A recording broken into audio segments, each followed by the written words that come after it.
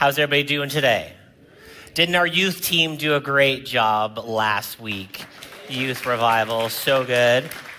So proud of our whole youth team, just ministering to students every week. You know, junior high is going on right now, and then we have youth for grades 6 to 12 on Wednesday. Just so proud of Michael and Ruth and all that they're doing, but just so thankful for our youth team. I just want to follow up on Joel's invitation. Men, let's go. Tomorrow night, $25. We're going to have pizza, unlimited video games, mini putt, and I know I can beat Joel at basketball. That's all I'm saying. So even if you're brand new to church, come tomorrow night and I will beat you at Laser Quest as a special welcome to the City Church. All right. You guys, you can sign up for that right after service in the lobby. Couple things before we jump into the message today. Are we living in the end times? And the answer is yes, because we've been living in the end times since the New Testament was written. So I have a couple comments for you, and then we're going to jump into the message. You know, the scripture tells us, no man knows the day or the hour. Now, I've been 53 years here on the earth. I've listened to a lot of preachers prognosticate about the coming of Jesus and the date. And do you know how many of them have been wrong? 100% of them are wrong. Yes. So whenever we get into a situation in Israel and, you know, terror attacks and all the different things, there will be Christians come out of the woodwork with their predictions about the return of Jesus. And again, there's no future in predicting the future. I've seen ministries come and with all of their ways to interpret, you know, it's a really bad way to take current events and interpret the scripture. It's actually not how we're supposed to do it. And so we can look at these things and, you know, but again, you just have to know, no man knows the day or the hour. So if somebody comes with a prediction about Jesus' return, you automatically know it's wrong. And so don't find yourself in that mindset. Our prayer should be like the prayer at the end of the book of Revelation, come quickly, Lord Jesus. But that should be our prayer all of the time. Can I get an amen? And even if you knew, which you don't, but even if you knew when Jesus was returning, you still have to live your life. Come on now. We still have to be about the Father's business. We're still going to have to get up tomorrow morning and go to work. If you don't have a job, your job should be getting a job. We're not going to get off on that right now. You still have to live your life, still have to raise your kids. We still have to be about the Father's business. We still have to be about the Great Commission. We still have to be about loving people and serving people and caring for people. Amen.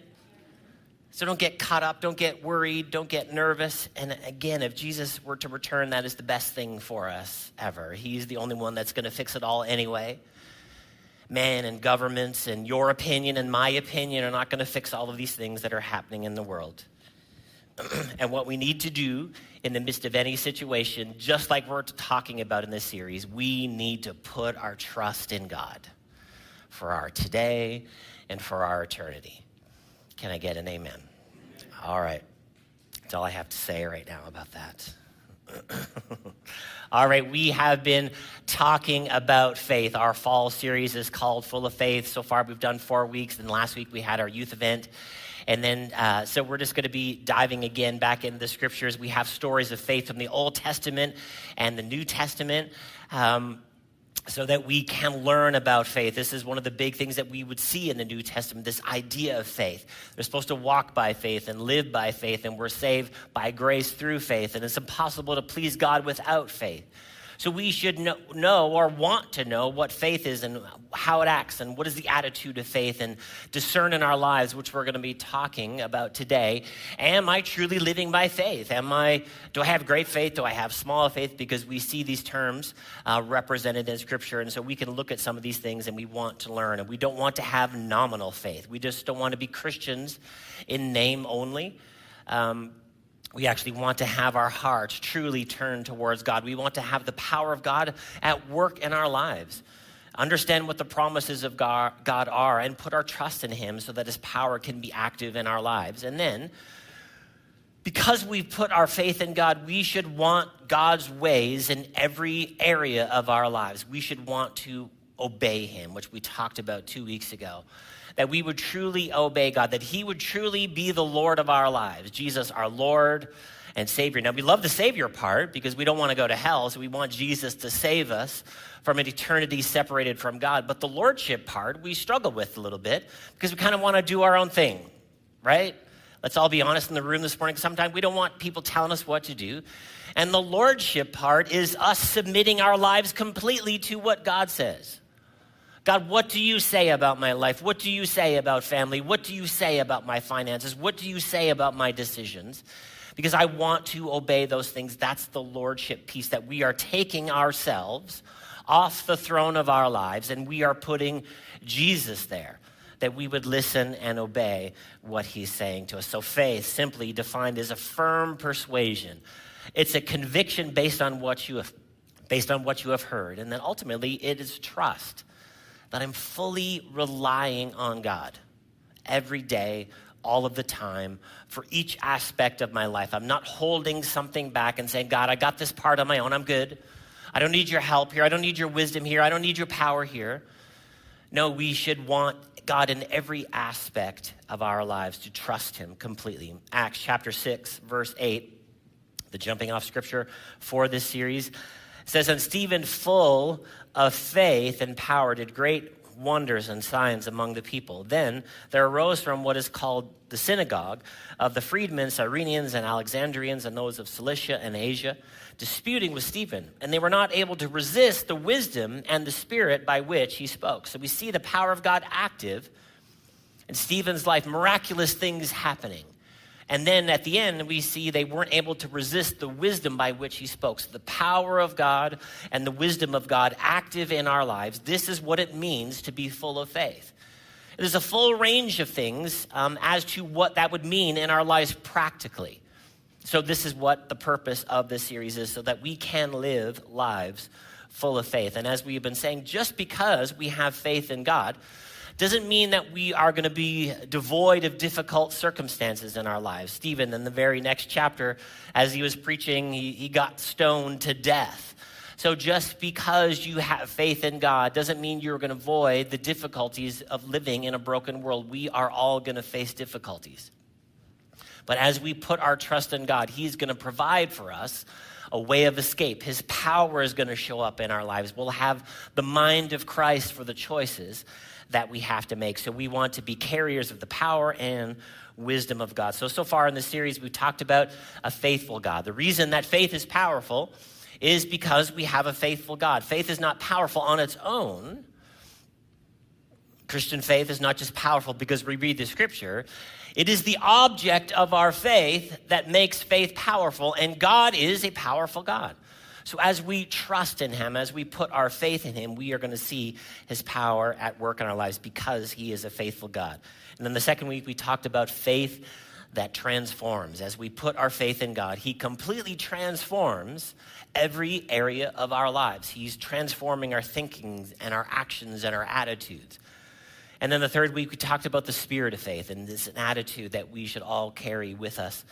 And then 2 weeks ago, we talked about faith obeys, as I just mentioned a minute ago. All right.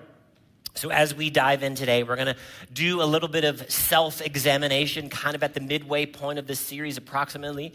And again, the purpose of this series is we want to look at our own faith. We want to decide and figure out for ourselves, am I trusting God? Am I truly putting my trust in God for each area of my life, or am I just kind of a Christian in name only, I'm just into hell avoidance? Or am I really honestly relying on God?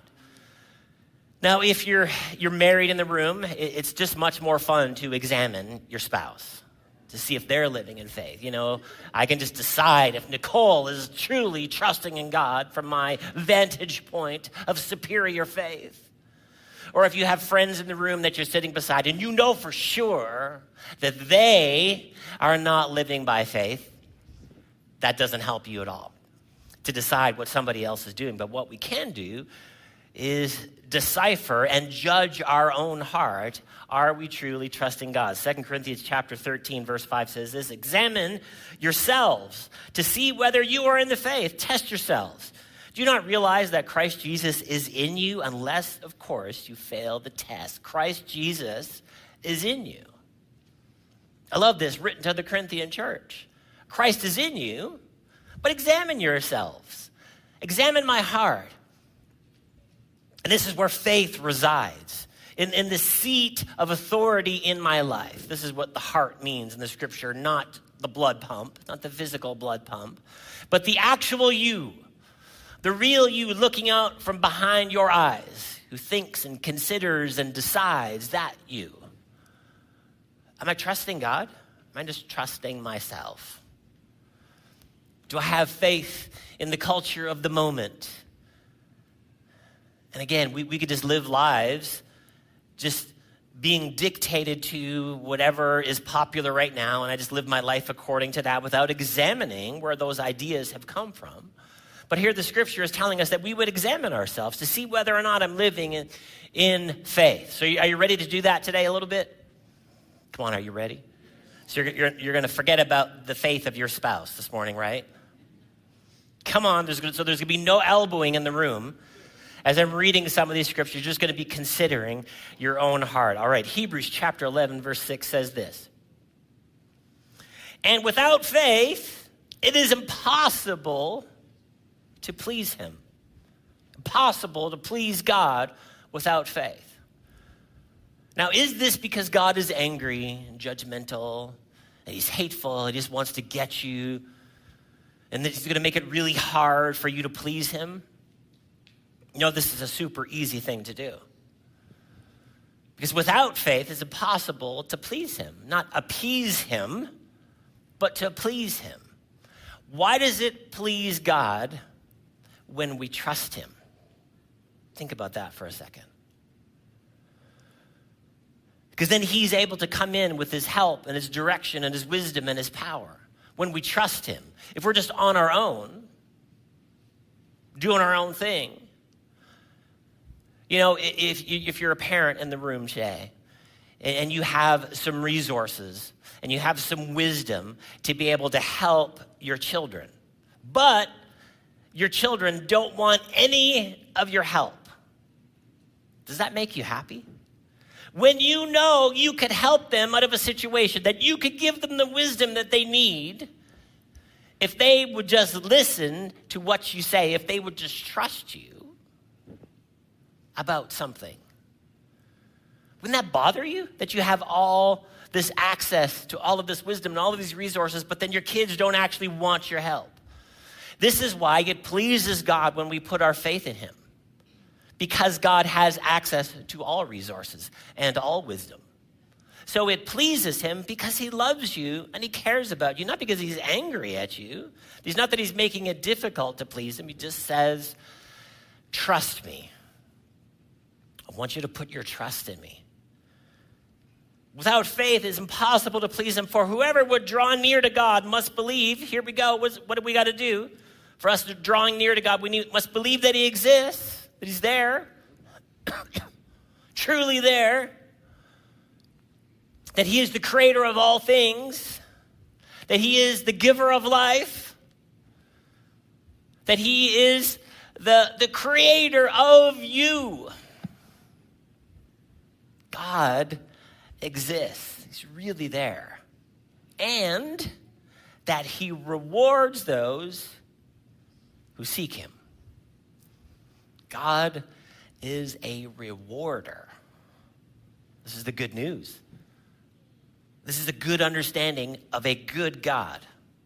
Because if you've grown up in some religious context or you've been taught something about God, sometimes we've been taught that God just is angry at everybody. He's got a big stick and he's just waiting to whack you. No, the scripture, the revelation of who God is from the scripture is those that draw near to God, believe that he exists, and he rewards.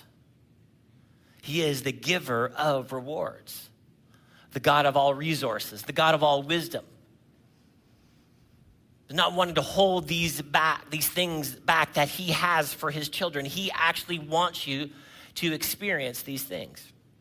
But we got to put our trust in him. He's not forcing himself on you. My dad would say it like this: God is a perfect gentleman. He's not forcing himself on you. He's waiting. And it pleases him when we put our trust in him. So we're going to look at some stories today, some stories about faith. And we're going to ask ourselves some questions. Again, we're going to be examining ourselves. Am I like these people in these stories? Am I living my life like these people? Because as we go through these stories, we're going to see great faith represented, and we're going to see little faith. We're going to see people that are living in doubt. And again, none of these stories are there to condemn us. They're actually all here to help us, not to put us down when we might identify ourselves. Ooh, that's me, and that's the little faith category. We don't have to stay in the little faith category. Amen? The scripture says faith comes by hearing by the word of God. So as we hear these stories, our faith can grow. And that's, again, the purpose of the series. So here's the first question I have for you as we are examining ourselves. In the midst of the storm, will I have faith in God? In the midst of situations and circumstances that have gone awry, that life has taken a hard right turn that I didn't expect. In the middle of that, will I have faith in God? Matthew 8:23 says this. Then he got into the boat and his disciples followed him. Suddenly, a furious storm came up on the lake so that the waves swept over the boat. But Jesus was sleeping. Do you ever feel like this in your life? That waves are sweeping over your life. That something happens and then something else happens and then something else happens. And then kind of our perception is, God, where are you? We kind of think, Jesus, are you asleep at the wheel? I need you to take the wheel right now. Like the song says, Jesus. Are you kind of asleep here in this moment? But the disciples went and woke him saying, Lord, save us. We're going to drown. Now, again, as we've been learning a little bit about faith, does this feel like they're accessing trust in God in this moment? We're going to drown. In other words, we're going under, we're going to die, things are not going to work out. Does this sound like faith in God? Are you here today? Come on. Does this sound like faith in God? No, it's like, it's all over. Let's quit. Let's give up. We're going to die. He replied, you of little faith. So there's the answer to the question of what does it look like for me in the middle of a storm? Am I committing to trusting God, or is my faith little? It just sounds like it's all over. This happened. It's all over. This thing happened. I'm going to die. This thing happened. It's too much. Jesus said to them, you have little faith. Why are you so afraid? Little faith is afraid. But instead of being afraid, God wants us to put our trust in him. Then he got up and he rebuked the winds and the waves, and it was completely calm. The men were amazed and asked, what kind of man is this? Even the wind and the waves obey him. Are we afraid? Are we living afraid? Are we watching the news and then living afraid? Anytime you watch the news and you're afraid, here's what you need to know. God is still on the throne. Amen. God is still on the throne. Doesn't matter what happens. Doesn't matter what circumstances go on. We could talk about these things, and we can have discussion about these things. But if we watch something and fear captures our heart, we know in that moment as we examine ourselves, not our spouse, oh, I haven't put my trust in God here in this moment. I can make a change. I can do something else. I don't have to live afraid. I'm going to put my trust in God. God is still on the throne. No circumstance of life in the world or the economy or wars or rumors of wars or all the rest of it, none of those things are knocking God off the throne. So what I need to know is, God, I'm going to put my trust in you. God, I'm going to trust you. I don't want to be like the disciples here in this moment where Jesus would look at me and say, oh, you have little faith. Now, we're all going to be tempted. We're going to be presented with opportunities to be afraid all of the time. But let's choose to trust God. Next question before the story we read, are we worrying or are we trusting God? Matthew 6:27. Can any of you, by worrying, add a single hour to your life? So what's the answer to that question? No. Has worry ever helped you or I? Here, Jesus, can you make yourself live a little bit longer by worry, anxiousness about the future? The answer is no, that worry doesn't change anything. In fact, I would suggest that worry ruins our todays. Wouldn't you agree? The days that you've spent worrying, the nights that you have been up at night nervous about the future, did that help you? Did it fix the problem? It didn't fix the situation. My nervousness about the future, anxiousness about world situations. None of that, none of my negative imagination about the future fixes anything. So am I worrying or am I trusting God? And why do you worry about your clothes? See the flowers of the field grow. They do not labor or spin. Yet I tell you that not even Solomon in all his splendor was dressed like one of these. If that is how God clothes the grass of the field, which is here today and gone tomorrow and thrown into the fire, will he not much more clothe you? You of little faith. So Jesus is helping us in this story. He's not condemning us by telling us that our faith is small. He's encouraging us to actually live by faith. Are we better than the grass in the field? Come on now. Are we better than the grass in the field? Yes. It's here today and gone tomorrow. Won't God take care of you?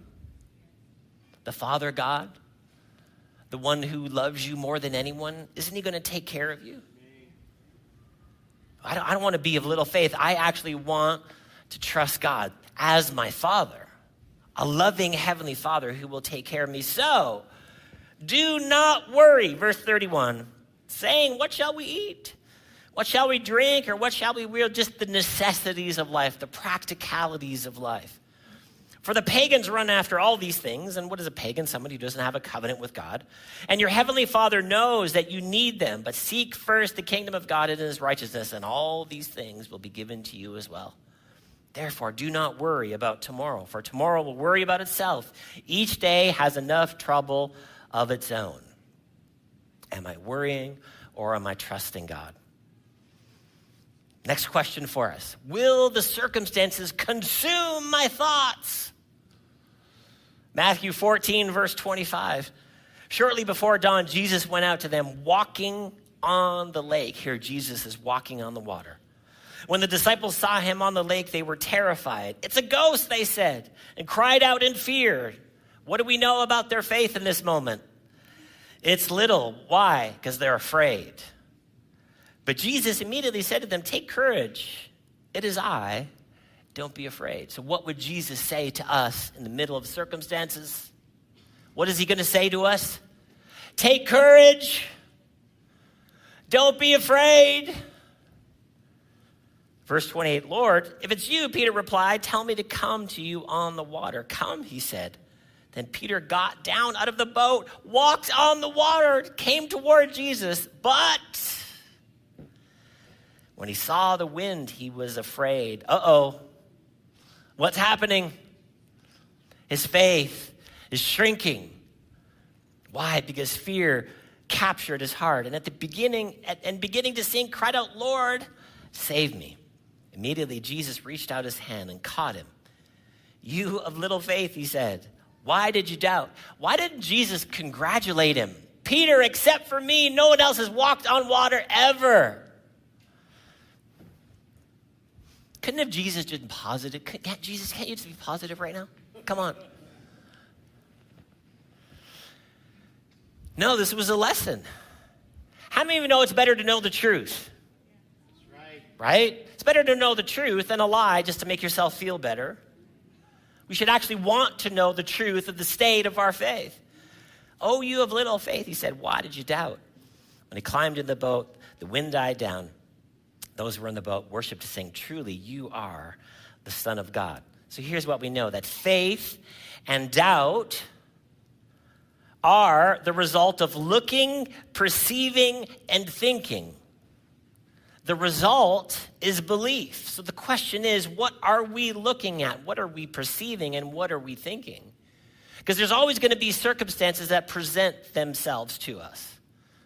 But in the midst of those circumstances, instead of just looking and staring at the circumstances and considering them and going over them, in the middle of that, instead we should be doing what Peter should have been doing, is looking at Jesus. What happened? His gaze got distracted. He was looking at Jesus. He was walking on the water, and then he started to look at the wind and the waves, and he started to sink. And that will be true of us. And it's not that there aren't things to be afraid of, because there's many things that could make us nervous. But instead of fixing our eyes and considering that and thinking about it, because again, if we think about all of those things, we will begin to sink down in fear. Have you not proven this out in your life? So have I.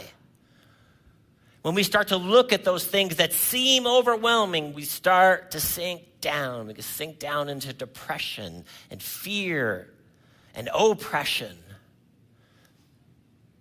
But if we fix our gaze at Jesus and think about him, we are lifted up.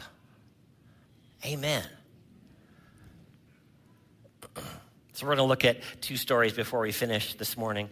And we're going to look at the two people at which Jesus said, "You have great faith." Don't we want to know what great faith looks like? We've caught a picture here a little bit of little faith and fear and staring at the circumstances. We know that because we've done that. But we should want to know, what does great faith look like? It's the opposite of little faith. And how do these people act, and what did they do, and what were their attitudes? And as we look at this, we're going to see a couple things. We're going to see bold humility. These are seemingly opposite things, but they go really well together with great faith. That we are bold to come and ask God for something. We're bold to come to Jesus with his promises in our hand and in our mouth and the word of God in our mouth, to boldly come to the throne of grace, to find grace to help in time of need, to boldly come. When I go and visit my parents' condo, even though I don't live at home, I haven't lived at home for 30-something years at this point. But when I go to visit their condo, I don't say, "Mom and Dad, could I please have something to drink?" You know what I do? I boldly walk to the fridge. And I open it up. And whatever's in there, I go for it. I don't even ask. Why? Because I am a son. Are you a child of God in here today?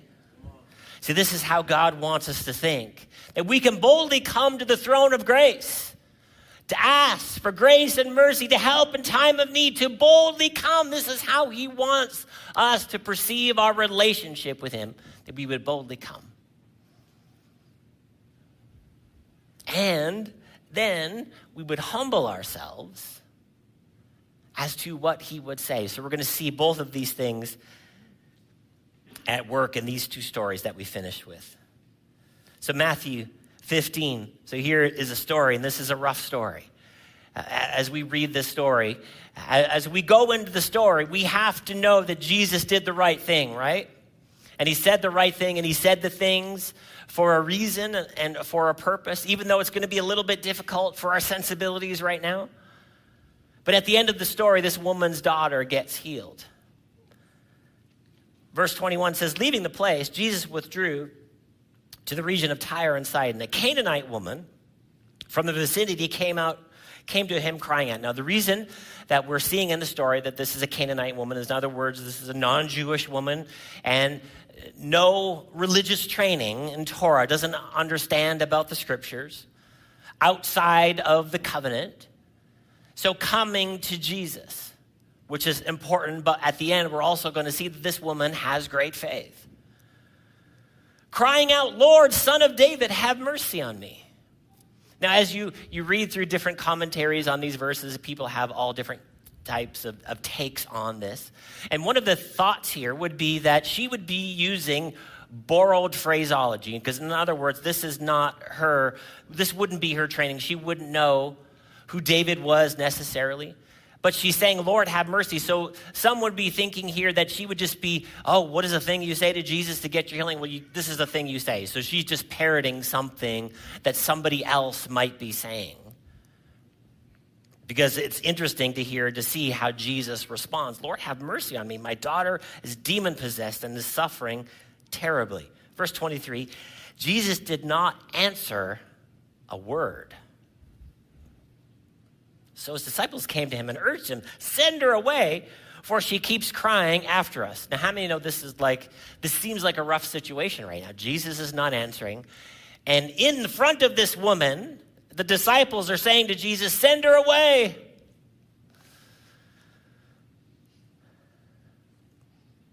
Jesus did not answer words. The disciples came and urged him, send her away, for she keeps crying out after us. Verse 24, he answered and said, I was sent only to the lost sheep of the house of Israel. The woman came and knelt before him. Lord, help me. So we see a little bit, she's moving from this phrase that might appear to be a borrowed phrase to just a humble heart. She was bold to come and ask. But here she's humbling herself. She's kneeling before Jesus. Lord, help me. And how many know that's a good prayer to pray? Don't we need the Lord's help? That we would be bold to come and ask, but humbly say, Lord, I need your help. I can't do this on my own. That's humility. Bold to come and ask. Humble posture of heart that realizes that you need a Lord and Savior. Lord, help me, she said. He replied, it is not right to take the children's bread and toss it to the dogs. Ouch. This is rough. This is a rough discussion.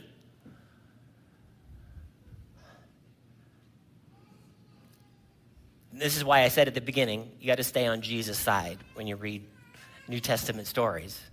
Jesus is going somewhere with this whole thing. Now listen. Yes, it is, Lord, she said. Even the dogs eat from the crumbs that fall from their master's table. So this woman has adjusted herself, coming with the borrowed phrase, Lord, help, to completely humbling herself for the sake of her daughter. Not getting offended, because anybody think there's an opportunity for offense here? She could just got offended and walked away. Who does this guy think he is? Jesus said in the next verse, then Jesus said to her, woman, you have great faith, bold humility. It's bold to come. And then she had to humble herself under the words of Jesus. Your request is granted. And her daughter was healed at that moment. And then finally this, as we finish today, the healing of the centurion servant. And Rebecca, you can come on up wherever you are. So we have these stories of little faith and struggling faith. And then we have this woman who has great faith. And then here we have a centurion. So both of these people that we're going to see here, we're going to look at the second one, neither of them had been Old Testament trained, but they had great faith, childlike faith that simply says, I trust you. When you don't know what else to say and you don't know what else to do, this needs to be the posture of our heart. God, I trust you. I fully rely on you. Let's read about this. We're going to see the boldness and the humility of this centurion. Matthew 8, verse 5. When Jesus had entered Capernaum, a centurion came to him asking for help. Lord, he said, my servant lies at home paralyzed, suffering terribly. Jesus said, shall I come and heal him? The centurion replied, Lord, I do not deserve to have you come under my roof, but just say the word and my servant will be healed. Now, who is this guy? This guy is a centurion. In other words, he is a Roman soldier who has authority in this region. He could have just come and grabbed Jesus and said, come to my house right now. I have a sick servant and I need you to heal him. He had the power and authority to do this in this region from the Caesars. But he came boldly and simultaneously humble. Come and asked. And Jesus said, shall I come and heal him? And the centurion, without any facade, Lord, I do not deserve for you to come under my roof, but just say the word, and my servant will be healed. Came boldly to ask, but with a humble heart, realizing who Jesus is. Verse 9, for I myself am man under authority, with soldiers under me. I say to this one, go, and he goes, and that one, come, and he comes. I say to my servant, do this, and he does it. Verse 10, Jesus heard this. He was amazed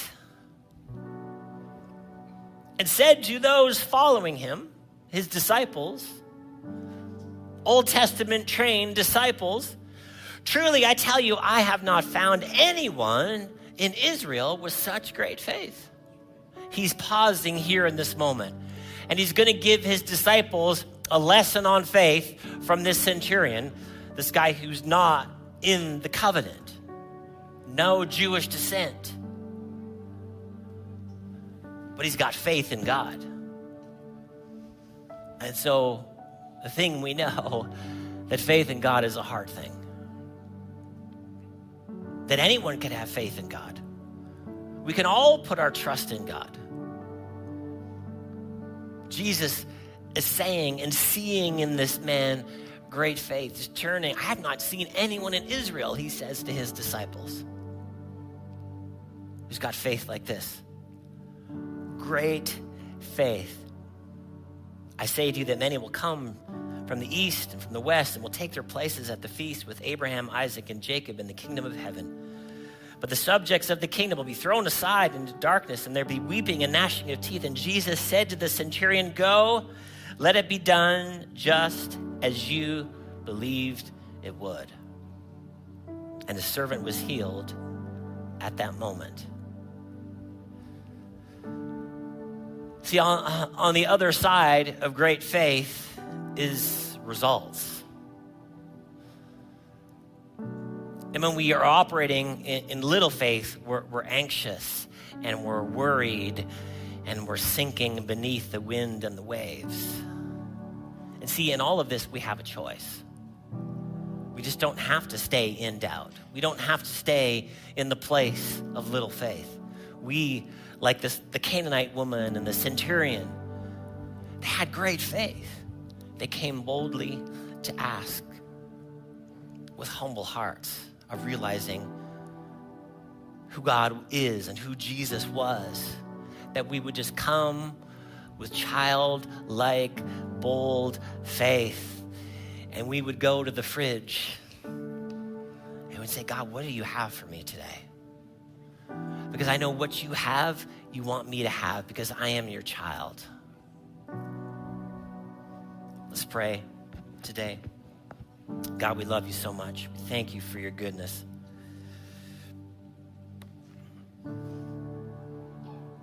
God, we thank you for your word today. And as we examine our own hearts, we realize that you are calling us up to put our faith in you, to put our trust in you, regardless of what's happening in the world, regardless of what's happening in our circumstances in our lives, regardless of the storms raging around us, that we choose to keep our eyes on you, to boldly trust in you, to humbly ask for whatever you would have for us, Lord, that we would have your power at work in our lives, that we would have your wisdom at work in our lives. God, we trust you today. God, I trust you. Let's all say that out loud together today. God, I trust you.